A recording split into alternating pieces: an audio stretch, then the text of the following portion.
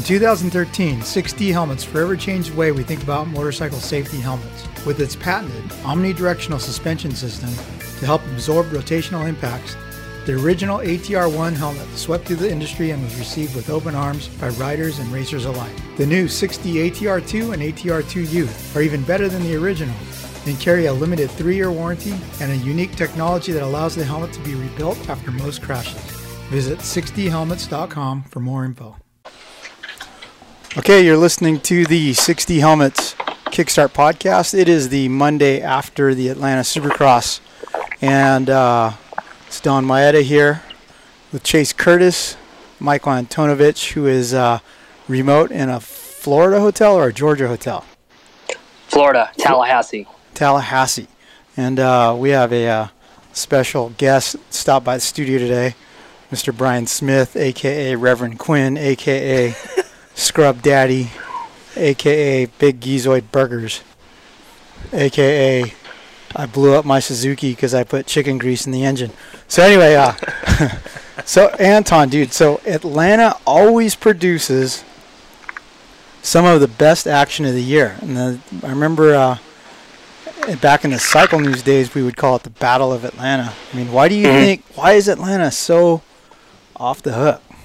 See, I had this conversation with somebody the other day. I think that it's because for so long that was the East Coast race. You know, there was no New York race, there was no Nashville race, no nothing like that. There was Daytona, but that's pretty much it. So that was like the East Coast event. So everybody went to it. And then I think just because over time, especially through the 90s, like you got to think Ricky down here in Havana, Florida, Ezra down in Bainbridge, Georgia, all the guys that moved here, it just kind of became the second home race for a bunch of dudes. I think this is just, it's rad. You get to Atlanta, and for whatever reason, like, that's a big city with a small, like, southern feel to it, so everybody's excited to get there. It's always a good time. There's a lot of stuff to do.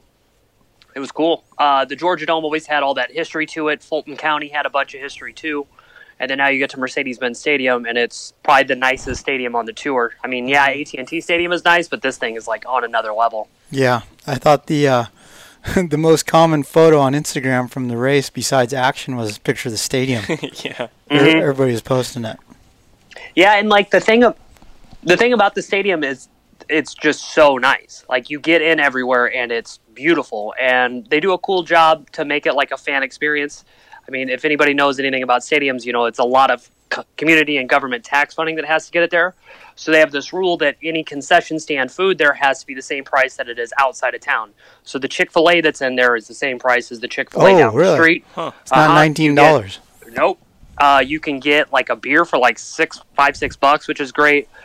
Like a sliced pizza is like $3. And then since Coca-Cola is Atlanta, there's soda fountains everywhere.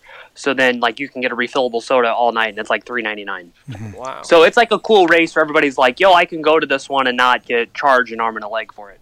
So, yeah, so that's a stark contrast even to our local track. You know, you mean like when you go to Anaheim, you got to pay $30 to park, yeah. Yeah, that too. And, that's pretty outrageous that they make the racers pay to park there at Anaheim, but...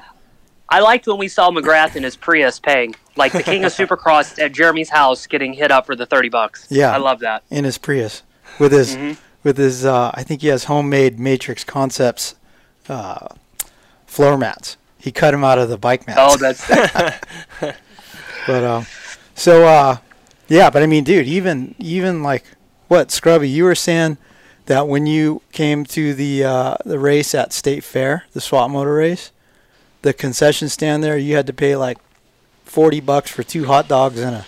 Oh, yeah, it was about $40, $45, $50. Yeah, jeez. They get you at the track.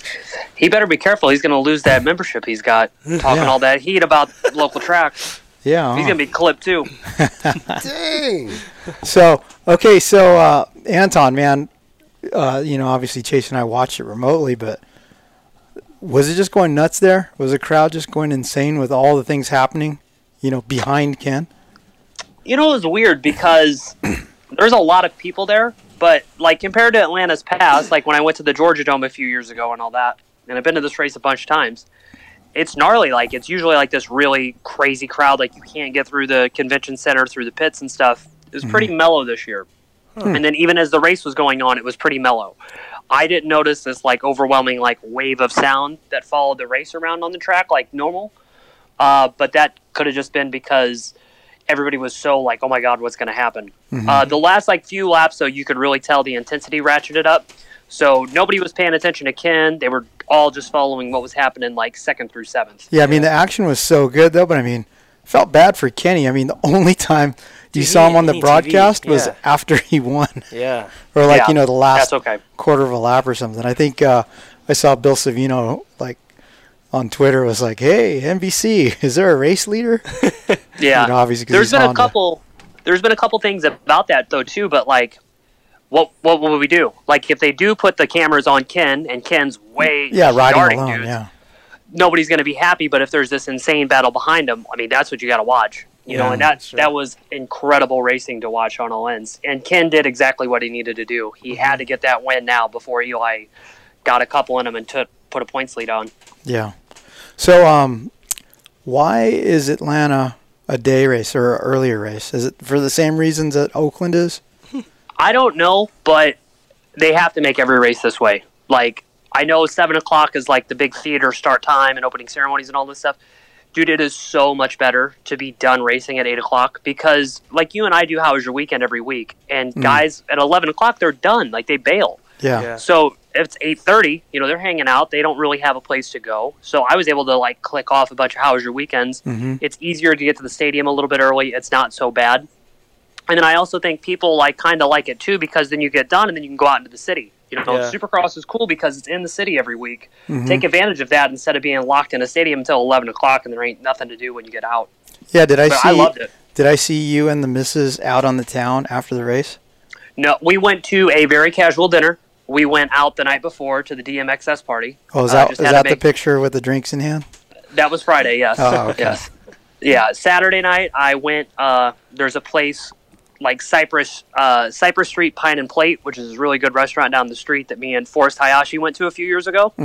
So we went down there, had a vegan dinner, and then went back to the hotel. But while I was at dinner, I exported all my photos and did how was your weekend stuff. So I'm not trying to bust your chops on plan. No. I'm just saying. Like, this was a cool thing because after that race gets over, otherwise it's us going to Waffle House at 1 o'clock in the morning, like dreading a 4 a.m. flight. Oh yeah. So this was nice to have all this stuff to do.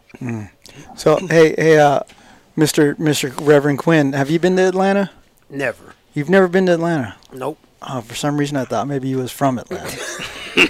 No? Okay, so let's get to the racing. So let's talk about 250s first. 250s. Yeah. So obviously Chase Sexton wins, but dude, what got into Hampshire this weekend? He looks 100 times better than he did at round 1. I think that he knew letting those first 2 races kind of get away from him, not winning those, not getting on the podium at Tampa. It's a win or die situation now. Like, if he wants to be in this title the way that he needs to be, and he's expected to be a title guy this year, he has to race aggressively. I'm surprised that him and Chase didn't have the gnarly takeout, considering what happened at Arlington a week ago. I was expecting some big fireworks there, but it didn't come to be. But yeah, for RJ, he has to win or finish second if he's going to stay within a points gap of Chase or Shane. I mean, that's all there is to it right now. He has to win, and he knows that, so he's going to ride like he has to win. Yeah, I was super impressed with Chase this weekend. Yeah, I mean, dude, that one turn where he passed Hampshire for the lead, he also did something similar in the heat race, I think, right? How do you turn your bike that quick? I mean, that was awesome. Like the left-hand turn where he went under Hampshire. And I think the big thing on Chase was riding, remember last year when he's battling Faulkner, he knows he's not as fast as Austin. He just has to kind of wait until a mistake happens and then maybe go for the kill there. But now he's the champion and he's the expected guy. And to only have one career 250 main event win to his credit, but then a factory 450 ride like he has to deliver this year. The way he's riding right now is super aggressive and controlled. Like, he is the dominant guy on the track, and he asserts, I'm the guy here that you guys all need to follow. Kind of the same way that McElrath did a few weeks ago, too, when he won round 1. I think that Chase is learning a lot from Roxon and the whole, hey, man, you need to come into this with confidence and just demand that everybody follow you and ride confidently and not kind of be ridden by the bike. You need to make every move your own move. Yeah. Yeah. And he's riding really well. Yeah, like Don said, there's a couple little things he was doing that were really impressive. On TV, you got like a glimpse of it, but coming out of the sand, they had that sand roller on the inside, and he actually doubled from the last roller on the straightaway and downsided that sand roller on the inside before the triple. And that like was little fast. stuff like that is stuff he's probably picked up from Ken, because Ken does cool stuff like that, like time saving, energy saving stuff. 100%. And to have to miss that little sand roller, because dudes would get on the gas and then all that sand would break away, and then all of the clay that was into the face of that triple was all slick, so guys would get on the gas and the back end would skate out. The fact that Chase was able to do that and then put his momentum to the ground, he's able to get a drive instead of like breaking traction all the way up the face. So he's figuring out a lot of stuff. Was that the section, and was that Chase? He jumped it and he landed on the tough block. Martin, RJ landed on the Okay, tough block, RJ and did right it, behind yeah. him, Martin went down the And same you know, spot. Martin wouldn't have gone down if the tough block hadn't got Wasn't- knocked out. Yeah, and there was a weird rut that was kicking them off to the track too. Hey, and that did a number on Jeremy's bike. I haven't gotten to watch the broadcast again yet, but it busted Yeah, off he the had to back pull fender in. and twisted it up. Yeah. So yeah, it did some damage there. So, Shane, it looked like Shane didn't really make any mistakes. He just couldn't make the pass happen.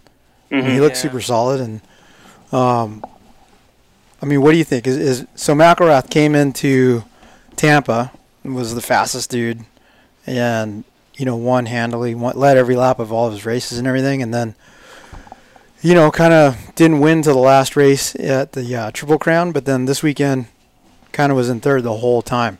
Do you think that Shane McElrath's confidence is rattled at all, or do you think he's just, quietly confident and ready for the next opportunity to win? So he said that they did some stuff, like he wasn't ever super comfortable with the bike all day. Like if you watch Howard's Weekend, he's like, yeah, we kind of did some things, and this is my fault. So this could just be that first, like, hey, man, I'm on a new team, new bike. It's not always going to be easy, and we're going to still have to learn as we go. So I think that when he got into the main event was like, yo, this is not the way that it needs to be. I just need to put in the best result I can rather than push something unnecessarily that's not there and then risk losing a ton of points by making a crash or a mistake. Yeah. Yeah. I think he just was like, it's not there tonight. I just need to go in and get as many points as I can. Right. And like if what they're saying is true, how he didn't change the bike at all for the last 3 months, and he messed with it last weekend or this weekend, I think maybe just they go back to the base setting and he'll be okay next weekend. And this track too, like if you look at Tampa and you look at Dallas, those are two tracks that are pretty similar to what West Coast Dirt is. Right. Dallas is always really slick, hard pack clay. Tampa was pretty hard pack too.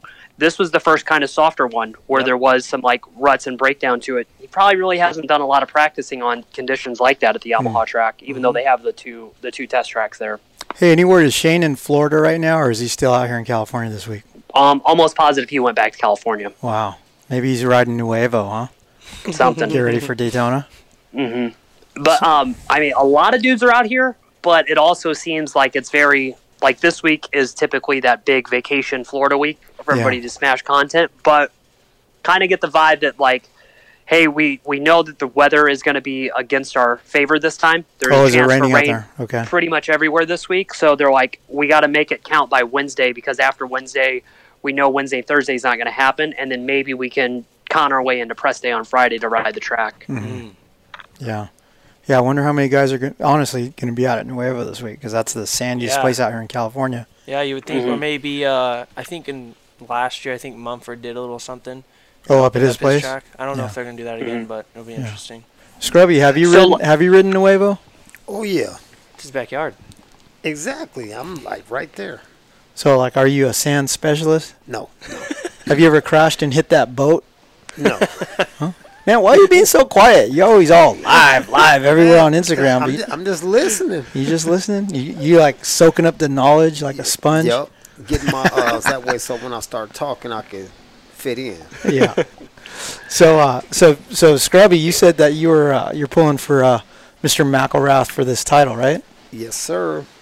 And what insight do you have onto as to Shane's program this year? And Well, Shane, I don't know. I know he's cut back on, because he used to eat like Cheetaloo. Now he ain't cheating or nothing. Oh yeah. Oh yeah. I shouldn't even be telling that, but What kind of cheap food do you know about him eating? Was he going with you to get nachos and burritos and all that?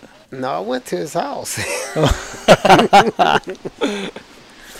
Okay. Yep, but now he's with the new team. I guess they're kind of hard on him, so he got to really eat right and train right, and hopefully these results will start paying off. Yeah. Because he said he's moving up to 450s after this. Yeah. Yeah. Yeah. So he's training with Gareth Swanepoel, who's cracking the whip on all the star guys, plus Malcolm and Aaron Plessinger. Hey, so about the whole food thing that Scrub Daddy just mentioned, like I was in the Moto Concepts rig after the race was over Saturday and just getting all the How Was Your Weekend stuff.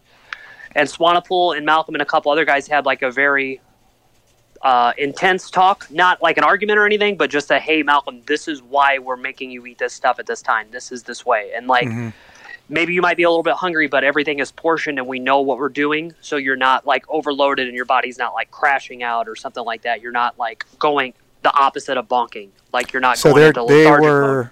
They were chewing Malcolm out for not following the food program?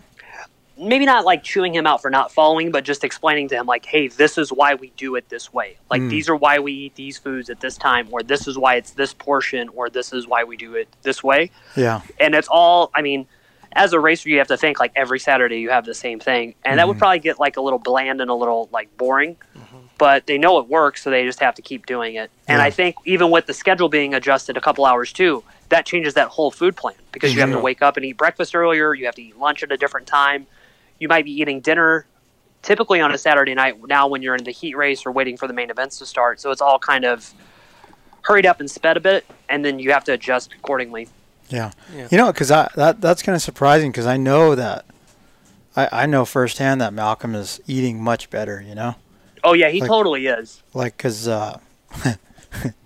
sorry, Swanee, but I always try to get him to go to Buffalo Wild Wings with me and stuff, you know, but he's actually buckled down. And he watches what he eats. But that's a 450 guy. Let's talk about 250s more. So, dude, okay, Jordan Smith, fourth place, way better, which is good because Chase was with Cameron and Jordan at the Glen Helen Pro Circuit track last week. And Jordan was struggling, guys. Like, it looked like last weekend all over again. The poor guy I think I counted like 3 or 4 little tip overs in the corner. So, but Mitch was there, and they seem to be dialing things in. maybe not the best vibes around them, but it's good to see that they improved a little bit this weekend. Yeah, so I know a fourth for Jordan. That's a step in the right direction, but I think he's struggling with his wrist, isn't he still? Yeah. So were you with him at MTF today? Yeah, funny thing, he rode a 450 today. He was on the big bike. He wasn't practicing on a 250, but like they're doing Daytona prep. So, but yeah, the wrist thing is the big deal. Like he said, even in How Was Your Weekend this week, he couldn't do more than 5 minutes in the off season on a road bike before his wrist would swell up and it was junk for the next day. Said that he was playing a game on his phone a few weeks ago and then his wrist swelled up and was junk again. He's like, I can't do anything about it. And to have that issue right now and then to have to nurse this thing all the way through. And it sounds like this is going to be like a career-long deal, kind of like what RJ had to deal with when he hurt his wrist. I wonder how the golf affects that wrist. 'Cause I know he was golfing quite a bit. See, I don't know what like he's able to do because he's like, even in the off season, I couldn't do any training, couldn't do any weightlifting stuff, couldn't bicycle, couldn't road bike, anything. So I think he really might be at like full ground zero for everything and had to rebuild from there. Yeah, man. All right, fifth place. Really excited about fifth place here. We have Joe Shimoda coming from about 14th up to 5th, which is badass because at round 1, Joe starts in 4th, and I'm like, oh, here we go. And he fades back to 10th or 9th or something, right? So opposite work through the pack this time, from the back forward rather than forward back.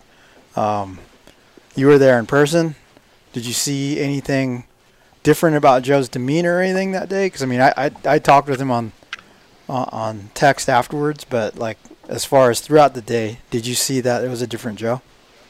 Not really, because Joe just keeps to himself. I think he's so like he's almost shy to the point that like everybody's like, okay, do you talk to him? Do you not? Mm-hmm. And he's kind of slowly coming out of his shell, and having Jeff Ward around him and the team, they're like, hey, just you know what you're doing. We've done this before. We know it works. Just keep going at it. And they didn't put a ton of gnarly expectations on him. I think that for Joe even too, like he's had a couple sketchy like oh my god moments. So he's like finding the fine line of, hey, this is how hard you can go, but don't go too hard and back it down a bit. Like at Dallas last week, he went into the oncoming lane in practice, but I didn't see any kind of like, oh my God, this kid's going to hurt himself moments in Atlanta this week. Mm-hmm. I think he was just more solid all the way around. Yeah. I think the thing that Joe's been struggling with, well, not even struggling because, I mean, 2 top 10s is amazing, but I think he's lacked a little bit of confidence. I mean, he's always like that. He's like the quintessential quiet, shy, timid Japanese guy, you know. But I keep telling him, you got to get mean, Joe. But he's so although, no, he was showing some emotion after this Zoid race, was right? talking about it before we started. He was pretty stoked at the end. Too stoked. Holding it wide. Yeah. I thought he won. Yeah. Yeah. But, I mean, that's awesome. That's a good – I mean, to go from 2/10 to 5th, that's cutting your performance, doubling it. But, you know, in typical Joe fashion, I text him. I was like, oh, yeah, great job, man. Are you pumped? And he just writes, yes. Yes. Okay. You know, his whole thing is he texts me, okay, period. You know, I'm like, dude, you need to show a little emotion here, buddy. But, no, he was definitely stoked about that. And I think that's going to do wonders for his confidence. And, yeah, dude, I'd like to see Joe on the podium before this season is over. And I don't think that that's unrealistic. No. I really don't. Because right after Hunter had Jet had his whole deal a couple weeks ago, I was at the Geico Honda track while I was in California. I was talking to the guys. I'm like, so what's the expectation for Joe? And they're like, well, I mean, we're not putting a ton of pressure on him, but he's just as good as Jet is. Like, they're pretty evenly matched on a practice day. So if Jet's doing this well, we expect Joe to do this well also. So the fact that he's putting it in there, and he doesn't seem like a kid that would feed on all that hype the same way Jet would. So if nobody pays him any attention and he just steadily gets better, yeah, podium could totally happen. I think, and even this weekend too will be cool because now we'll see how big of a threat he can be for outdoors. Yeah. Yeah. I think Joe's style is going to lend itself well to the Daytona track because he's so smooth and smart with his line choice and all. Do you have any insight on Joe, Scrub Daddy? No, just he's smooth like a glass of water. He's smooth like your head when you shave it, right? But, hey, you know who else was awesome was Enzo. Enzo Again, Lopes in too. 6th. I mean, I think that's better than he ever did on the JGR bike, right? Yeah, and this is like for second Supercross year. Like he was full rookie last year and a lot of learning experience. But he seems like everything's cool. He's a club now with that team. That team is full low pressure. He can just do what he needs to do. But he's a good rider. Like he's putting in results that everybody realizes like, oh, this is why he had a Red Bull deal growing up. This is why he was paid so much attention as an amateur because he's solid. Bummer for that team though because they lost Joey Crown to a broken collarbone on Friday. Yeah. And Crown could be like a big breakout guy, but unfortunately this has kind of been the tail of his career. Just as some momentum starts getting built, something happens and kind of chops it in half. So I think with Joey going to have to take these next few weeks off, maybe we see him later on or in the summer and see what he's capable of. Yeah. Do you know, will that club team field their guys outdoors? No, I don't think so. They've always kind of been in transition because last year I want to say it was like them and Traders and then there was some talk at Canada or something, but I don't think that's the case this year. Ah, okay. I'll find out soon enough because when I go there in 2 weeks. All right, so other names that stand out to me from the results is like Josh Hill in 10th. Was anything special happen for him, or was that because he's been around 10th every race? He's been around 10th. I mean, last week was great in Texas, and this week was just kind of he said, "How was your weekend?" It just like he didn't get a good start, kind of got jumbled out, and then had to fight his way back. But Hill's in good like riding shape, and he's having fun, and that's the most important thing. Him and Justin are living together at Justin's house in North Carolina now, so they're just able to like ride together. And he said he's having a good time. I don't think there's gnarly expectations of like, hey, now you need to start getting podiums. It's just, hey, keep Josh out there, keep doing whatever you're doing, keep the stoke out there, and he'll do well. It'll be interesting to watch Josh this weekend at Daytona for the same reasons as Joe, because Josh is super creative with line choices. Mm-hmm. He's probably one of the more versatile guys on the track right now of all the other riding he's done. So it'll be cool to see what he's able to make happen on that kind of track. Yeah. Right. Hey, Anton, so Marchbanks, Shimoda made the pass on him, and he just started cruising. It looked like there was a bike problem or something, but then he started charging again. Did he tweak his knee or He something? crashed. He did. crash? He got like super sideways in the sand and like nearly threw it away. Oh. Almost hit me. Like that turn that was at the end of the sand whoops, he kind of high-sided over that berm and then went into the tough block that was there. Oh, that So, explains like- that picture you took. I was wondering why his bike was pointing that way. Yeah, He almost so hit you? like there was a big, like one of the big pyramid tough blocks there, so he crashed right at my feet on the Oh, other side I of was that. gonna say But, because like, if he almost hit you, it's because he didn't see you because your legs are the same color as that sand. that's okay. Yeah. I had a good talk with him when we were trying to find our way into the pits and into the stadium the other day, and he's pumped. Like he's happy with the way things are going. I'm sure Saturday night wasn't what he wanted, Yeah, but he looks much better this year. he looks much better this year. And the thing that everybody forgets is he's still a teenager. He's a Yeah. young kid. So there's He's got a lot that. of stuff He's got there. that mustache though. Yeah, that throws, His facial throws it hair off. throws it you know? off. The vote for Pedro mustache, yeah. Yeah. Yep. So hey, how about Pierce Brown? I mean, I know 17th's not great, but he looked great in the heat race. Yeah. And, Third in qualifying. Third yeah. in So I fourth. mean, what do you see from Pierce? You see some potential there. Yeah, I do. Is there a I- lot of I, pressure like- on him right now? Do you think on the East Coast being the sole guy since Moreau's injured? No, I don't think so. I think that I hate to say it, but I think like this Brian thing is kind of casting a bad shadow all over everything, and they're just like, dude, let's just kind of get through these races and whatever success we have, let's have it. Tyler Keefe has caught a lot of flack in the last few weeks for that Red Bull Moto Spy series where it was a little hard on Heartraft, and people were like, well, what's this guy's problem? He's a dick. Well, yeah, Keefe can kind of be a little abrasive from time to time, but he knows how to get the best out of these guys, and he's in a position now where he's not going to push somebody unnecessarily. Yeah. So the whole reason for holding Pierce back from those first two races was like Pierce isn't 100% because his shoulder's like dinged up, and then he goes out and sucks at Arlington and Tampa.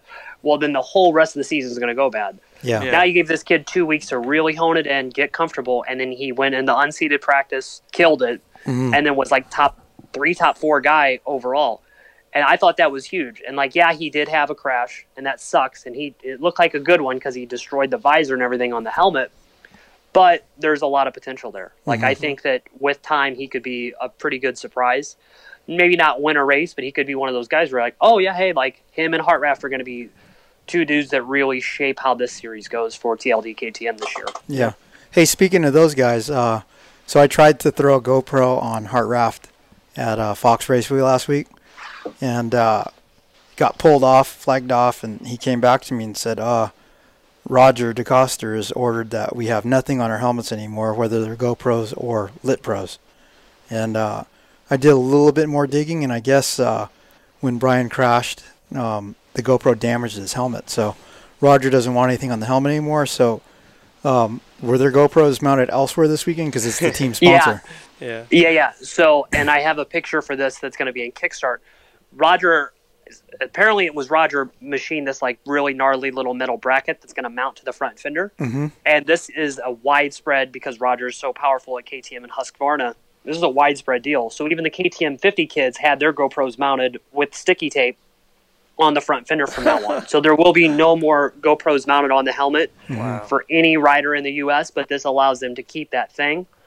And then the other thing is, too, like, Roger's like, yo, we just need to be better safe than sorry instead of having something else like this happen. The cool thing is, like, hey, GoPro is pretty flexible. They always have a wider range of mounts. Yeah. So it seems like they're understanding of this situation. And then the same thing for the Lit Pro. You can put that thing on your front fender now, too, and it's not going to obstruct anything. So they'll figure out ways around it, and it won't be a big issue.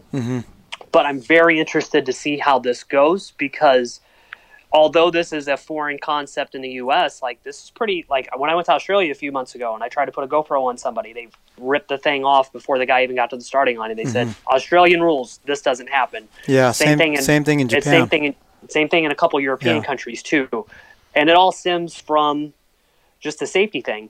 I know for you and I, like, we're probably not going to stop putting GoPros on our helmets. Yeah. You know, we'll probably find a way to do it, but for these guys, they just want to eliminate any risk whatsoever. You But know, yeah, it's a gnarly little bracket that goes on the front fender. I'm curious to see what that footage looks like. Because I Yeah, know I am too. if we did that to Scrub Daddy's bike, it would only be showing footage of the sky, Right. right? Sky or the ground. The ground, because he Or does the- that brake tap. Yeah. Yeah. That's true. And Yep. it'd be like to the left or the right of the track. Yeah, the front tires never point straight. You know, you ventured into the GoPro world and then you got frustrated and backed out. Yeah, I just got that thing sitting at home. You couldn't figure out the editing software or what? Nope. It was too hard. I mean, everybody keeps saying it was easy, but I couldn't figure it out, so I just threw it to the side. All right. Hey, on that note, let's take a. Wait. Jeremy Martin obviously hit that tough block and crash, so we got 19th, right? Mm-hmm. I'm calling J Mart for Daytona. Anyone else with me? Yeah, I'm with you on Huh? that. I'd like to see it. Yeah. How rad Did would you that watch? Did you watch that interview I did with him? be? Not yet. Okay, that was the same thing. I asked him, like, "Hey, so Daytona, like, you're gonna win this? Like, everybody thinks Eli's gonna win it, and you're his training partner." He's like, "Oh no, I want to get a win before then." And I'm like, "Well, this is the only race to get that." He's like, "Yeah, I know. Like, I'm gonna win Atlanta. I'm pretty confident of that." But I totally think Jeremy could win Daytona too. Yeah, dude. I mean, brutal. He's a gnarly guy. So, all right. Well, let's see. Do we have anyone betting against me? Let's make a lunch bet here for next Monday. Okay. I like J Mart. I would love to see him win, but I don't know. I don't know if it's gonna happen. Okay. Who do you got, Chase? So I got RJ. RJ. Mm-hmm. Okay. Well, you're ineligible because, I could Postmate you food over and you can do Venmo. Yeah, but Wherever I you're think at. Jeremy's gonna win though. yeah. Oh, Okay. Like, Yeah. I'm kind of that belief that he's gonna do well, Okay. and I think that if he wins, that's a big story too. Yeah. How about you, Scrub? I'm going with the number one. Number 1, Chase Sexton. Yep. You know, it's hard to bet against Champ, but I got a little something for Martin. I think he's going to get it. So we'll see how that all turns out next week. Sounds good. But for right now, we're going to take a quick break to hear from our podcast sponsors. So hold on. Out here, on the edge, failure is no option. Here, you don't compromise. Off-road, on-road, on the track, off the grid. Sunstar sprockets and brake discs come installed in more motorcycles and all-terrain vehicles than any other in the world. Period. The engineers who design your bike trust and spec Sunstar for the same reason you should. Because here, on the edge, failure is no option. Sunstar, number 1 in sprockets and brake discs. Hey, it's Will Hahn, team manager of the Monster Energy Star Racing Yamaha team. Works Connection has been building the best aluminum parts in motocross for over 30 years. From the awesome Pro Launch start device to their original axle blocks. Works Connection parts are designed and produced in California, and we are proud to use them on our factory race bikes in Supercross and Motocross. Check them out at worksconnection.com. What's up? This is Christian Craig. As a motocross racer, being in top physical shape is a must, and my favorite way to train is cycling. And whether it's road biking or mountain biking, I rely on Roy Cyclery to keep my bikes in perfect running order. Roy Cyclery has been servicing Old Town Upland, California since 1962. Mention the Swap Moto Live podcast for additional discounts in the shop. What's up, Swap Moto fans? The Toyota of Escondido Action Sports team supports some of the biggest racers in the sport, like Aaron Plessinger, Shane McElrath, Dean Wilson, Axel Hodges, Colt Nichols, Brian Deegan, and more. With over 2 decades of supporting racers, we've become known as the place to buy a Toyota truck in Southern California. Toyota Escondido is a proud sponsor of the Swap Moto Live show, and all you have to do to get the best deal on a quality Toyota truck is mention the show and tell them you want the Action Sports Special. Check us out online at toyotaescondido.com for more. All right, welcome back to the 60 Helmets Kickstart podcast. Don Maeda, Chase Curtis, Michael Antonovich, and Brian Smith, a.k.a. Scrub Daddy, in the house. And, dude, yeah, obviously Kenny just checked out in the 450 class, right? But, man, I cannot believe Cooper Webb No. raced well and killed it the way he did. Wow, how was it being around him through the day, or did you see him much? I mean, I saw a lot of photos of him grimacing in pain. Mm-hmm. So he rode press day Friday. So I guess he did not ride any at all between Dallas and last weekend. And then I talked to like our boy Benny Tosi and Tom Durnett, who've been around Cooper for the last few days, like working on some other projects that they have going on. And they're like, yeah, this is like full. He's going to come out and ride really, really well. This is going to be, they've been calling it like Michael Jordan flu game status. Like Cooper's going to come out and just dominate. And then he rode maybe 5 laps on Friday's press day, like which is those clips that I put up. Yep. He looked good. He did. How well he was riding and like how aggressively, I'm like, hey, this might not be as bad as we think. And then he pulled off pretty quick and then rode away. All day Saturday, he was kind of hooked up to like a stem machine, even while I did an autograph signing. Wow. So like that was pretty much out in the open. It wasn't hidden or anything. It was on the table next to his autograph stock. He was pretty much in maintenance mode the whole time. Didn't really seem like he did a ton of laps in practice. He didn't even do second practice, right? I don't know about that. I don't remember. But the one thing I did notice is wherever Eli was, he was right there on him. And so apparently they said something about this on TV. I honestly do think if they did say that, there is some credibility to that because Eli would pull out on the track and then Cooper would be right behind him. And so I think that Cooper's like, yeah, I might be down a little bit, but I'm still going to be one of your guys that you have to watch for your championship chase. Yeah. So Cooper does that, rides really well, and then skips the press conference afterwards, goes straight back to the team truck, and then G starts working on him right away to kind of help manage the pain because he is hurting really bad. Yeah, he told me today that he went straight back right after the race to Asterisk to get some ibuprofen. And he said he had to have Doc G ice him down and put a couple ribs back in place. Oh, dude. That were out. So that is gnarly. You know, it's funny because I'm texting with Cooper, and he and I kind of have this. I wouldn't call it a joke, but like one time I was interviewing him, and I was like, "Hey, if you had picked one word to describe yourself as a racer, what would it be?" And he was like, "It's a tough question, this and that." And I was like, "My word for you is scrapper." You know, like just the guy that gets down and dirty and digs deep and scraps for every position and never gives up. And he was like, "Oh, I like that." But like, I was like, I told him, I go, "Dude, you know, you win a championship on your worst days, obviously, and you know, this is going to be a defining moment in his entire season, I think." Yeah. I think career. Because you know, Don, like you did that interview with him last year when we launched the website and all that, and he's in the hunt for his first championship, and he was pretty out in the open about, people don't like me anymore and all this stuff. And look back when he was a 250 guy at Star, and everybody loved him because he was brash and he was super aggressive, and now they don't like him. Right. I think after winning last year and the 2 bad years on the 450 at Yamaha, he's really reestablishing himself as like one of the gnarliest guys in the field. And I think that a lot of people that maybe didn't like him for a little bit are like, "Oh yeah, dude, this kid's legit," and you can't help but respect what he does. Yeah, for sure. Barsha in second. Really good race for him. He came from pretty far back as well.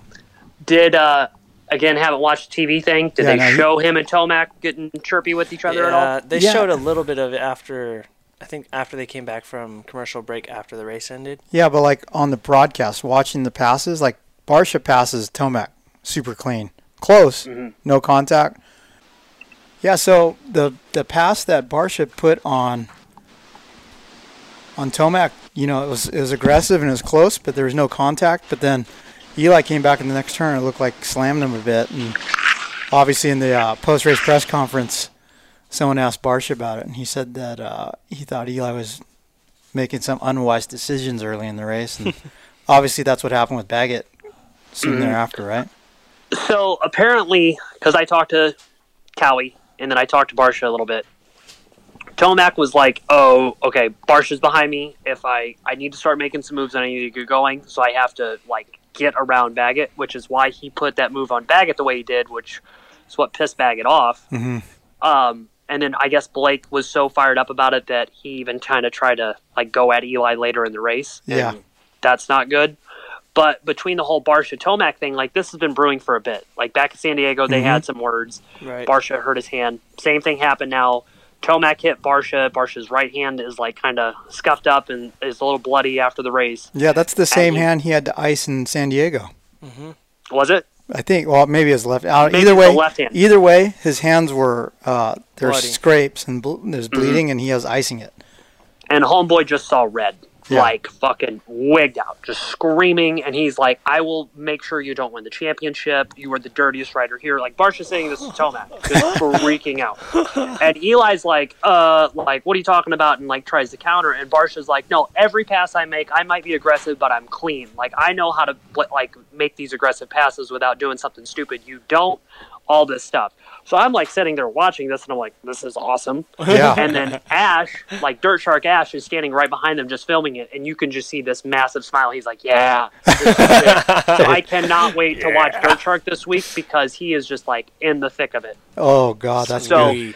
Tomac did, like, he is trying to smooth it over because he knows, like, if I'm going to win this title, I cannot have enemies, but I don't think that him and Barsha are ever going to be, like, best friends.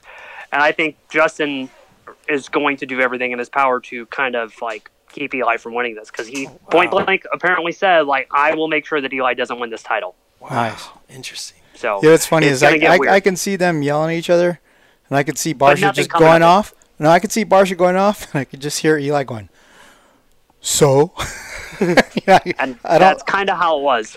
yeah. Like Eli's not gonna get physical or anything like that. He just kind of like he kind of pointed a little bit, and he just kind of was like and just kind of like argued back, but never like you did this or you did that. And for all the people that are like, I wish these dudes would fight, they're never gonna fight. It would be great. It would be like Chicken Bradshaw all over again, but they're never gonna do it. Yeah.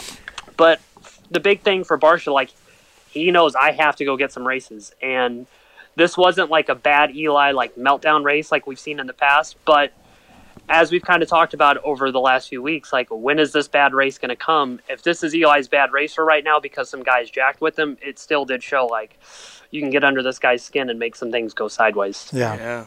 Right. So I saw, a comment from a typical soft person on Instagram, or maybe it was YouTube, but they were like, "Oh, wasn't the AMA going to do anything to Blake Baggett for pushing Eli?" Oh, wow. But I thought that was pretty funny. Like I thought it was awesome. When I saw it in the highlights, I was like, "Oh, look at BB." Yeah. Do you remember what Terra Firma video is it where they're at a national and the guy just turns around and just kicks the other dude in the ribs? Like, just watch old Terra Firma. Like, we're not that far removed. Wasn't that Emig kicked Larocco like that once? Oh God. Yeah. Yeah. Yep. So stuff like that, like honestly, it's weird because everything has been pretty courteous. Like guys have raced a little aggressive all year, but I think we're at this point in the season now where from Daytona on, it's everything goes. Like there's a handful of guys that are in for the title, and they're going to make sure that they do whatever they can. Yeah. And I don't ever see Kenny and Eli like dirtying each other, but they're going to race each other close. Mm-hmm. Like everybody's all up in arms about Eli's pass over the triple at Dallas. Mm-hmm. It's just how he rides. It's just how he passes. Kenny knows how to ride aggressive and keep it there.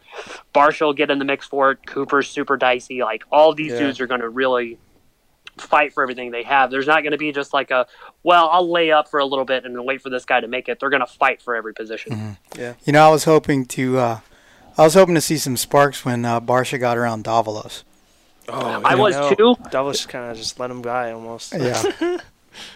Yeah, I was too. But like, I think that even for Martin, he's probably like, this is the best career result I'm going to get. I should not engage in this and then have Barsha take me out. But apparently they're getting like cool again. Like they live down the road from each other. I mean, they're not far from each other here in Tallahassee, so they have to see each other all the time. Probably good for them to just like get this all sorted out instead of having a zillion enemies on the track. Yeah. I mean, I don't see them going and getting Zaxby's together. No.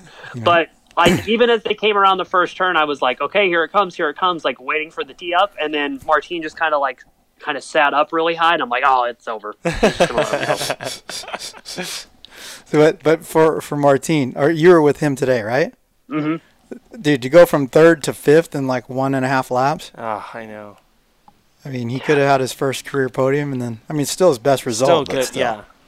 But I think that goes back to what we said about Malcolm a few weeks ago. Like, if you've never been up in the front, it's hectic. Yeah. So he's probably just like, oh my God, he held on for like 18-something minutes. That's good. Yeah.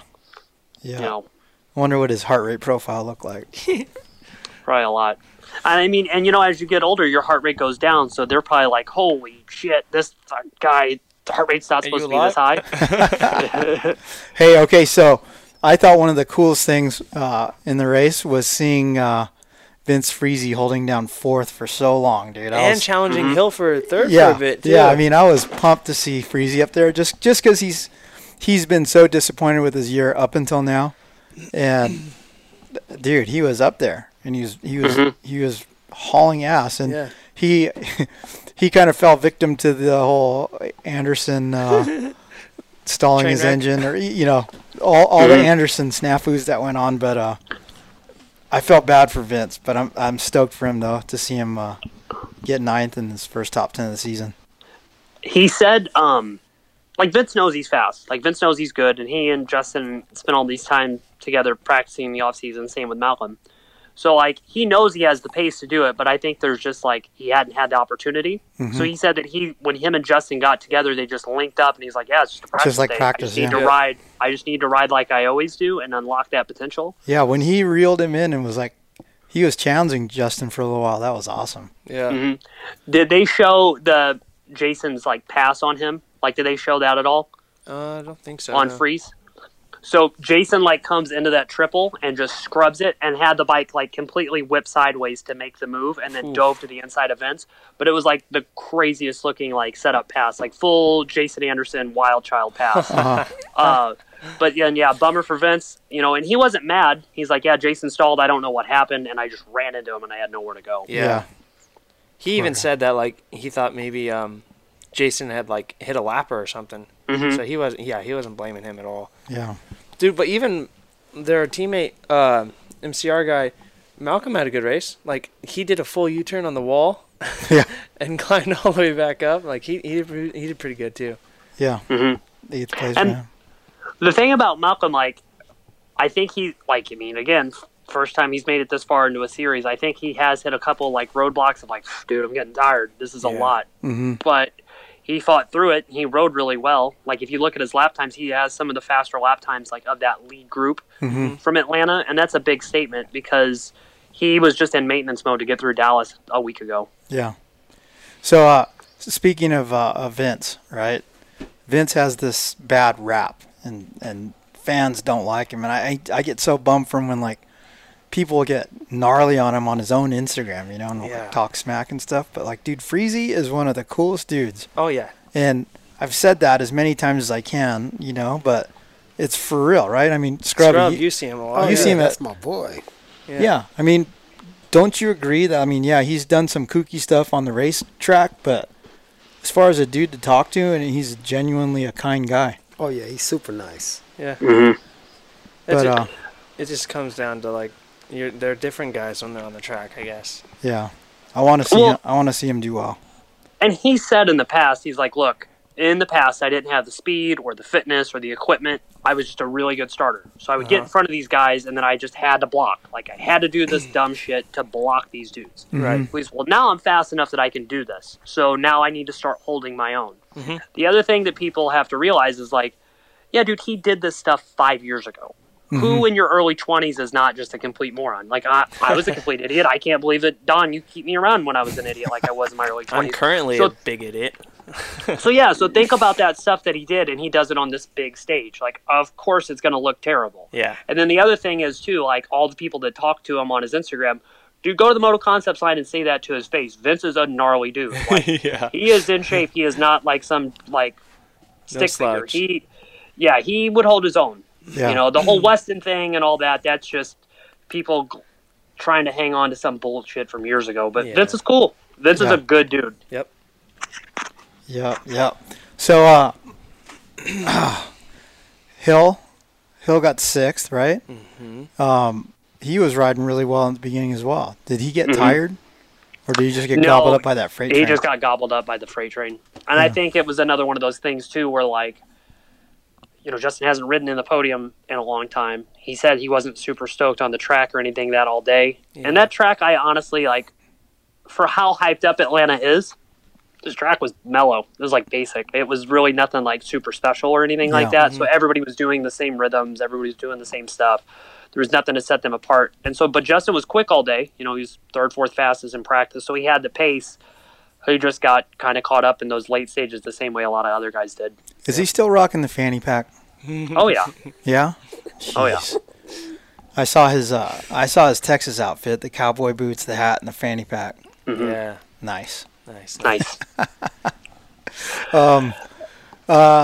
What about did all of the Hep Suzuki guys make the main event? I think they did. Brees, Cunningham, and so. Entignap. They didn't race for long, I don't think. At least Yeah, a couple think- of them were out after just a couple laps. Yeah, I think the 722 is the only guy that finished the main, right? Yeah.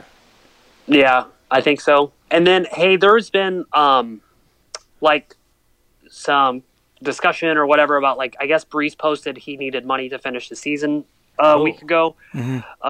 Apparently, like, he's not getting a full-blown salary. He's on a fill-in ride. You know, he's not a contracted guy to the team the same way, like, Entignap and all that stuff is. So there's a lot of flack behind that. And he's like, hey, I'm never going to, like, get in an argument on the message boards and all that stuff. He's like, but it's a fill-in ride, dude. It is what it is. Like, it's not a full factory deal. He goes, I'm in the situation I'm in. I just have to race as well as I can to get the results to hopefully get something better next year. Yeah. Because there's a lot of, like, well, this guy should just quit and all this stuff. It's like, well, yeah, but he's in a situation right now. Like, he's taking a low-paying job with the hope that he gets a better one, the same way that people take internships at corporations to hopefully get a partnership later on. Yeah. Right.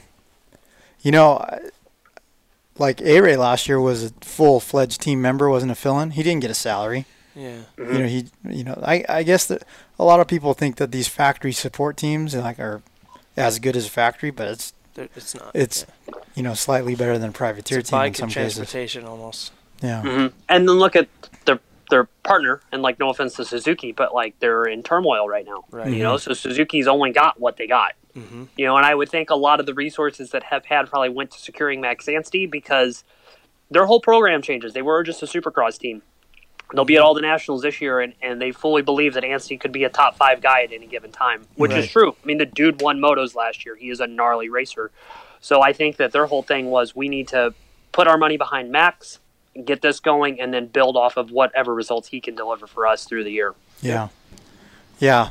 Suzuki, I was trying to reach out, and, man, all of our media support guys are gone there now. You know, Aki Goro and Kevin Makahelig, they're not there anymore. So, like Scrub Daddy blew up his RMZ 450 this weekend, right? And I'm, like, trying to help him out, get him discount on parts, and, man, I don't even know who to call over there anymore. So I hit up Wheeler directly. So, you know, Wheeler accused Scrub Daddy of letting Alex Ray ride his bike. That's accurate. But yeah, the wrong color, though. Bro, hey, shout out to our boy A-Ray. That dude is badass. Don, he crashed so hard at one point and just, like, jumped up, like spent a couple minutes with the side on the medics and everything, but it would, like, jump During back practice? up like, yo, I'm good. Oh, my God, dude. I don't understand how he raced. Wow. He was, like, me and Cade Clayson were like, did you just see that shit? Like, he should not be walking out of here. Like, A-Ray is really gnarly, dude. Dude, I had breakfast with him this morning. He didn't say anything about being hurt or sore. Maybe he doesn't remember it. You know how they, like, were jumping long and then landing on the tabletop and then jumping off in that rhythm way before the whoops? I guess he went, like, a little long and then just went over the bars. And, like, stuck the front end and then just went head first into the berm. Whoa. But, like, bro, how he raised him, God only knows. Huh. And then he fell down in the LCQ, right? Yeah. Yeah. Was he in contention? Or you posted something, you were yelling at him on the TV. Because he was almost about to come in, and I thought he was going to get the position, but he went down. Oh. Okay, and so then on that, so he, in that same spot that Chase and I were talking about earlier, where you hopped over that roller and then you would hit that slick, like, clay where all that sand was, Alex, like, got a handful of gas and the back end just came around.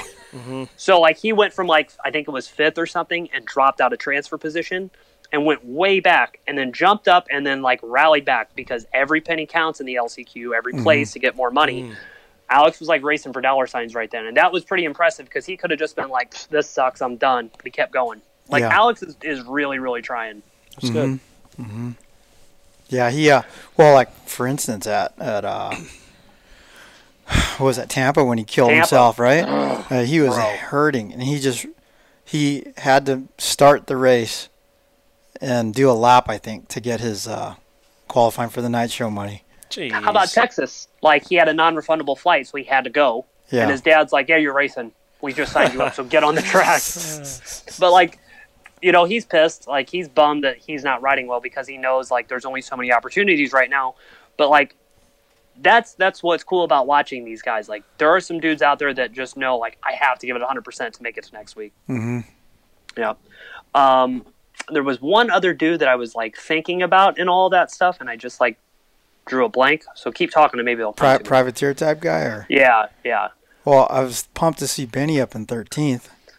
Yeah, Benny and this Bloss? has been good after missing some rounds. Yeah. It sounds like... Is his back okay now? It was his side. Yeah. It sounds like, though, he could be on some familiar equipment in the next few weeks. Oh, interesting. Just put it that way. Oh. Yep. Mm-hmm. Bogle. Yep. How's Bogle doing? Have you talked to your boy? I did. He's not going to do... He started riding today. Like, I saw some clips of him going, but it doesn't sound like he's going to come back for maybe any of Supercross or anything like that. Justin's had a history of head injuries. There's no point in rushing back for this. You know, dude, we don't need any guy to, like, have some long-term effects of this head thing. Right. So good for Bogle. Like, he's smarter than the average guy to, like, kind of weigh the pros and cons of, like, rushing back out there if he's not ready. Mm-hmm. He said that at Dallas, like, just being around that much commotion, doing autograph signings, doing all that stuff, like, it's a lot. Anybody that's had a serious concussion, like, once you're in a high activity thing that takes a lot of your attention, you just get exhausted. Yeah. Right. So, dude, imagine going and doing a moto when your brain is just melted. Yeah. Yeah. Absolutely. Bad. Yeah, but good for him. Glad he's taking the right procedures right now instead of just being like, yeah, I got a race. Mm-hmm. Yeah. So today, so at State Fair MX, they started combining the vet track and the main track on Mondays. That's like the pro day, and they're disking it real deep and watering it. And so, I think last Monday was the first one, but this was the second. But there's a lot of guys out there today, and Scrubby was telling us that Jet Lawrence was out there smashing stuff. Like, just got back on the bike, right? Yep. First ride back, I think. Yeah, and Oh, damn. yeah, and McAdoo was out there. Hunter Lawrence was And there. Hunter was there, yeah. But yeah, we got to see Hunter ride at Glen Helen last week, and he looked good. You know, typical Hunter. It looks like he's not trying because he's so smooth, you know. Is there any kind of, like, time frame? Is he going to race Supercross? Did he tell you guys that or what? So, two different stories here. Is Mertzy, Lucas Myrtle, his agent, says, no, we're waiting until outdoors, you know, full prep, outdoors prep. But Hunter's told me otherwise. Yeah. You know, he's all, no, I'm going to get back for some Supercross. And then, speaking of that, he raced this weekend. He raced a mountain bike race. Hunter did? Oh, the one at Vail? Really? He raced at Vail Lake. Oh, he wow. signed up in the 19 to 26-year-old Cat 1 class. Oh, nice. Cat 1, dude, that's gnarly. Nice. But he said he only missed the podium by like 20 spots. So, I mean, I don't know what he got. Dude. But if memory serves me right, I don't even think he's on a cross-country race bike. I think he did it on a trail bike. Wow. Which is badass. Nice. Yeah. But I think good for those two. Like, those two guys are basically like Myrtle's whole, test tube babies, and he's getting to pretty much do whatever they want. Dude, they have a Tilly sponsorship, and nobody's talking about that. Like, that's badass. I can't believe that's not talked about. Yeah, when no, I saw that logo on the helmet, I was like, what? Even if it's just puka shell necklaces, that's badass. Yeah, I don't know if they're deep enough to get the puka shells with the shark tooth. Mm-hmm. That would be sick. But I asked Jed I think that's PacSun exclusive. PacSun. I asked Jed about that. I'm also, how does it work? Or do you just get to walk into Tilly's and take what you want? And he said you have to make some phone calls and such, but that's kind of how it works. Gets going on a little shopping spree. Yeah, which is pretty That'd cool. be sick. Yeah. So yeah, we had Jed on the Swap Moto Live show. We're probably going to hold the episode till West Coast is about to resume, but he was a lot of fun. The kid brought a skateboard with him and was trying to do tricks inside the studio while there's like people working on the other side of the door. But yeah, he's a good time. So much energy. Do you remember at Anaheim too, when we walked over to the Geico rig on like Friday for press and he was jumping a scooter? Yep. With the starting blocks that Backhouse built for him? Yeah. Mm-hmm.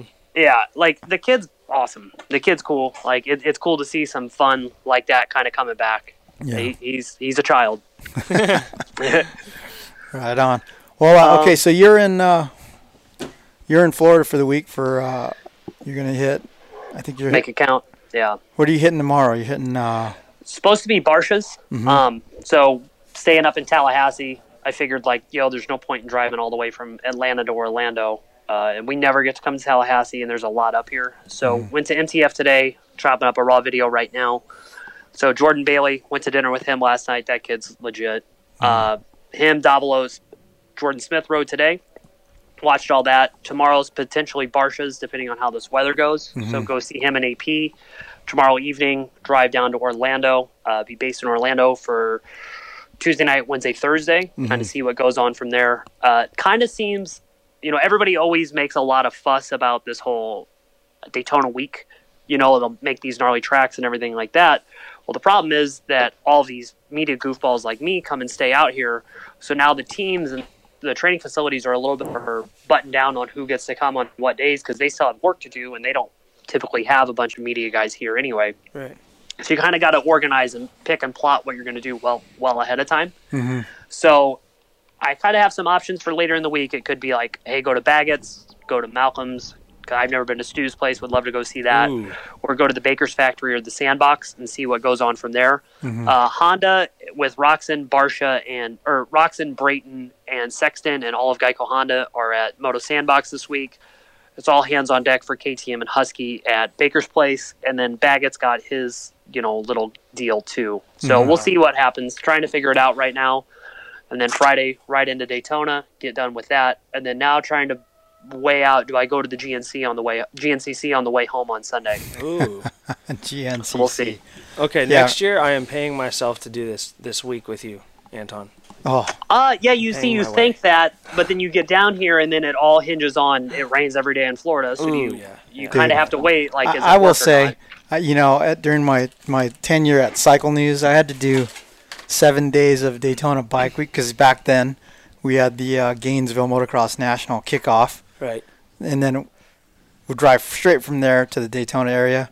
And as a Cycle News employee, I had to cover road races, enduros, GNCCs, flat tracks. Thing? Huh? There was one weird thing you said before when you were my boss made me go cover the Jap Crap engine blow. Yes, that one, yeah. And it was just a bunch of Harley dudes in a bar, and they were like beating on some Kawasaki with sledgehammers, and then they drained all the oil out and held it wide open until it blew up. And I'm a Japanese guy wearing a Kawasaki jacket in a bar. But no, you guys can have your bike week. I'll stay out here.